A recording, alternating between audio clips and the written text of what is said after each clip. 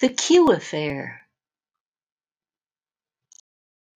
Meet some of the biggest stinkers and craziest conspiracy theorists in the dankest corner of YouTube, courtesy of Desiree Delacroix, the 60-something-year-old lady in Texas who is determined to bring to justice a gang of international killers.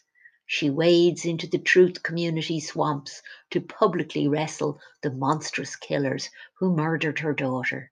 They stalk her still along the back channels of the tubes and will never stop until she brings them to justice. She exposes them one by one on her Truth Fleet channel, like a woman on a mission, despite their strenuous objections. And there are rather a lot of YouTubers in the gang, it turns out. An extensive network of killers are at work under the cover of the Liber Locust puzzle on Fandango's channel, while the shadowy government operative known as Q is also feeling the screws tighten. Will she manage to put the whole gang behind bars? Or will the killers escape justice and get their revenge?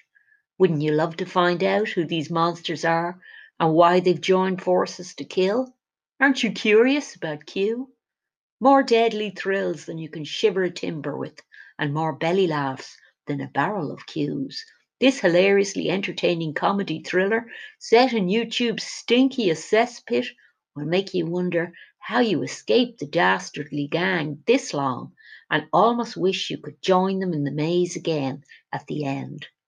Let your expert guide, Donna Emerald, take your hand and bring you safely through the puzzling maze of confusing YouTube truth or false paths, and show you the way back out to sanity.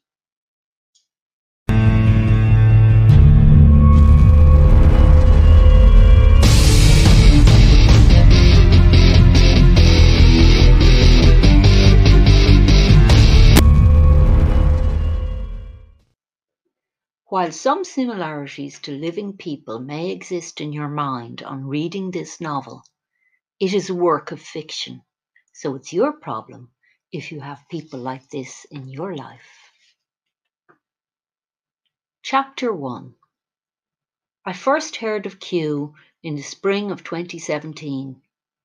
Over the course of the next year and a half, I would come to discover a lot more about what and who Q was, as you, dear reader, will too, as the story unfolds, in this true personal account of how I came to meet the shadowy figure known as Q. For those of you to whom Q is just one of the 26 letters in the alphabet, the story told here will seem fabulous at first. Nothing wrong with that, I hear you say. I'm here to be entertained and want some adventure and excitement along the way. But I must warn you that you are likely at first to think that this is a purely fictional account because of the events that you are asked to believe. But, as Q would say, I'm not here to make you believe. You have to make your own mind up, do your own research. He was awfully fond of saying things like that, and myself and many others loved him dearly for his ability to inspire people with words alone. I do miss Q's company now that he's neither my friend nor my virtual lover. But that part is slightly later in the story. And I must first tell you how we met, because you will not believe the rest if we do not start at the beginning. I promise you, you won't be bored, as it's a tale with many twists in the plot, and as exciting as any spy thriller you care to name, with action and romance set in a highly charged political atmosphere, if, like me, you need proof when someone tells a tall tale and claims it as the truth, or presents you with information which sounds like a crazy conspiracy they've read about on the internet, and asks you to believe it. You'll be pleased to know that much of what my account covers can be verified easily. The rest, nobody knew until I came into the story. And I'm providing all the proof you need of what I say within these pages about what happened behind the scenes with me and Q. Believe me or not, The choice is yours. Q used to say that a lot while he was telling me his tales. To start at the beginning of the story, then, as many good books do, I first heard of Q through videos on the internet. Living on my own and not having any great social life to speak of, or a television, I was a big fan of the video platform YouTube, which you may have heard of.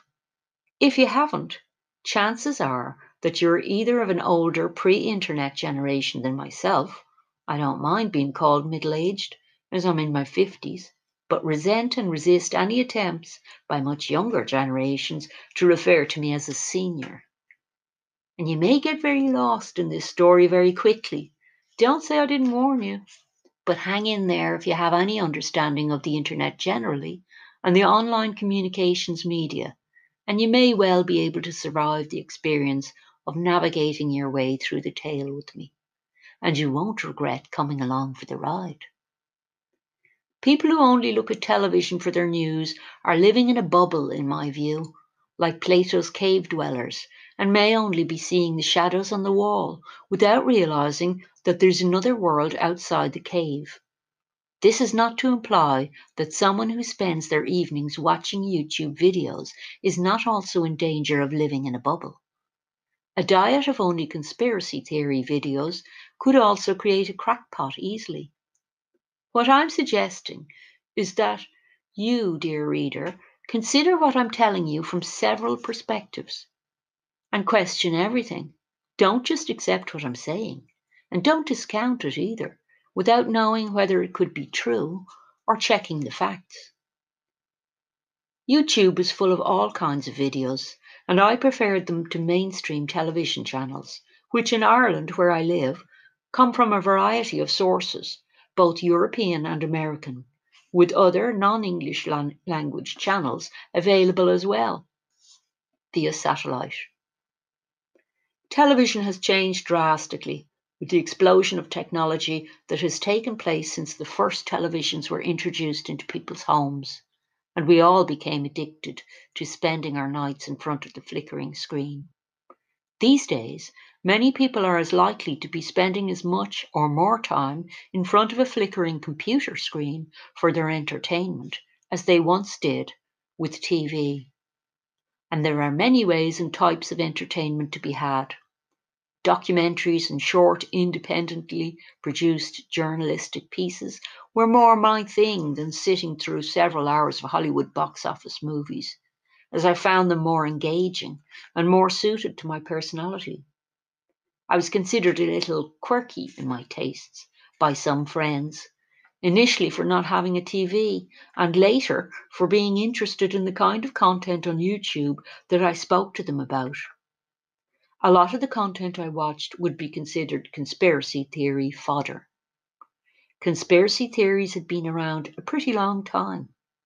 But if you're not sure what I'm talking about when I use that term, basically, I mean the name people use for a popular theory which can't be definitively proven, which fascinates people partly for this reason, and which leads people to want to try to prove or disprove the theory.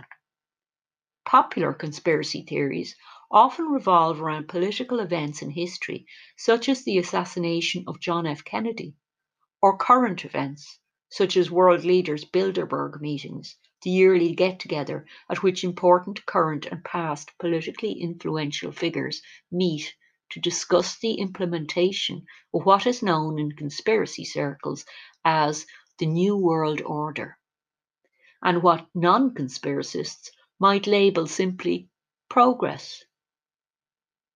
The Q phenomenon, as it later came to be known, was one of these conspiracy theories.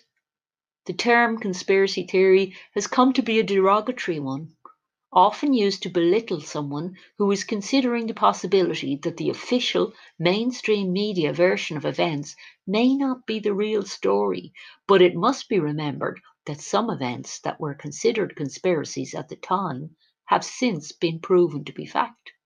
So the label itself isn't something which denotes so much an incorrect theory as one that is not commonly accepted, but which might be proven true at some stage. This is important to note. As someone who watches only mainstream media, such as television news broadcasts, may never see any less popularly accepted theories as having any possibility of being true, since they're not receiving any coverage on television. And without willingness to research, viewers have a tendency to see anyone who says anything different to what they're hearing nightly on television as a crackpot of some sort, simply because they are believing everything they are passively seeing and hearing through that medium, without ever questioning it. My own friends would smile pityingly and tilt their heads to the side as they listened to my recounting of some of the theories I had been interested in, explored in videos, as they found my perspective on current and past political events laughable.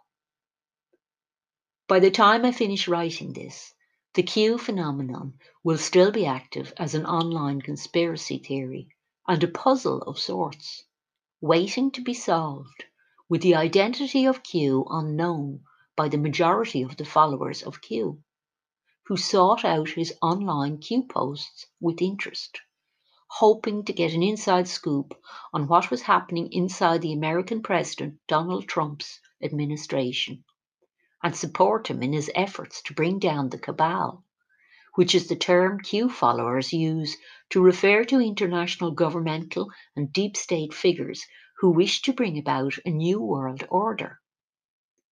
While the New World Order was a concept already familiar to some, from references and speeches by former US presidents such as George Bush Sr., it was only with the presidential election of Donald Trump that figures such as Q helped mobilize first US Republican voters into a virtual world online army. Indeed, the QAnons and supporters of Q and the Anons said to be helping Trump put deep state intelligence out into the public areas, such as Twitter. Online posts and, of course, YouTube are known as the Q Army, broadly denominated as patriots or truthers. These American patriots are mobilized by Q and the QAnons around the idea of helping support the newly elected president in his efforts to clear the swamp of deep state agents of the New World Order and expose the New World Order's workings in order to defeat it and make America great again. MAGA was a movement in itself, even before the election, and the wearing of red MAGA baseball hats at rallies and marches in pre-election months, and post-election for that matter, often required considerable bravery in the midst of a huge popular opposition to Trump's nomination for the presidency. Q was introduced to YouTube viewers of big channels such as Alec Johnson's InfoPill channel on YouTube, which, like many larger channels, also sported a big website hosting videos and news articles in early spring of 2018, although Q first began attracting interest on an online political forum, 4chan, in late October of 2017, and had already come to many YouTube truthers' attention through the increasing number of smaller channels that were covering the posts and decoding them. Q's posts were intriguing because they covered topics that were closely following political events related to the president's efforts to clear the swamp. The short posts, or Q drops, also provided links to articles so that readers of posts could find out more about current events within the administration. The individual posts set up questions to be answered, and truthers scrambled to find videos which could enlighten them further on the exact meaning of each post to solve the clue that the question had set up. There were also ways of interpreting the posts which related to Hebrew numerology, using the American Gematria system, and even a Q clock, which interpreted posts using a specially designed clock face to decode the numbers within posts and unlock new layers of meaning. I knew nothing of the existence of the posts themselves at the beginning and came in late on the posts, finding out that some Q followers put in many hours of work each time a post appeared to figure out their meaning, often working in groups, tweeting and emailing each other to swap opinions and research. I did, though, as a fan of the Alec Johnson channel, which at the time I thought was a genuinely independent journalism channel, organically grown, rather than a large mainstream media network channel, noticed that the new mysterious figure Q's posts were starting to generate interest there. Alec seemed to suddenly be introducing new regular guests on his news show around the same time, who were all as interested in Alex as talking about this mystery person or people called Q. They summarized the theories about Q neatly for a newbie to the topic like myself. Q is a person or persons who claim to have a high security clearance level with access to information not available outside the administration, probably military, working with Trump to leak information to the public about what was going on in the effort to defeat deep state enemies, both on a domestic and an international level. Q made predictions about upcoming political actions and what was going on behind closed doors in Washington. Alec and his guests, such as the Q decoder Gerald Cross, told us, as well as red pilling us. Red pilling was a term I already was familiar with from Alec Johnson's channel. It was a term originally used in the movie The Matrix when one of the characters, Morpheus, asks the hero Neo whether he wishes to take the red pill or the blue pill. The red pill would wake him up, while the blue pill would keep him blind to the true nature of the reality he was living in. Many in the patriot movement like to use the term red pilling to mean waking someone up to how they saw the world, the real picture they saw, where others saw only a conspiracy theory on a world scale, known as the New World Order Illuminati theory, where the cabal are in control of everyone's destinies and are putting their plans to enslave and perhaps even eliminate most or all of the world's population into effect.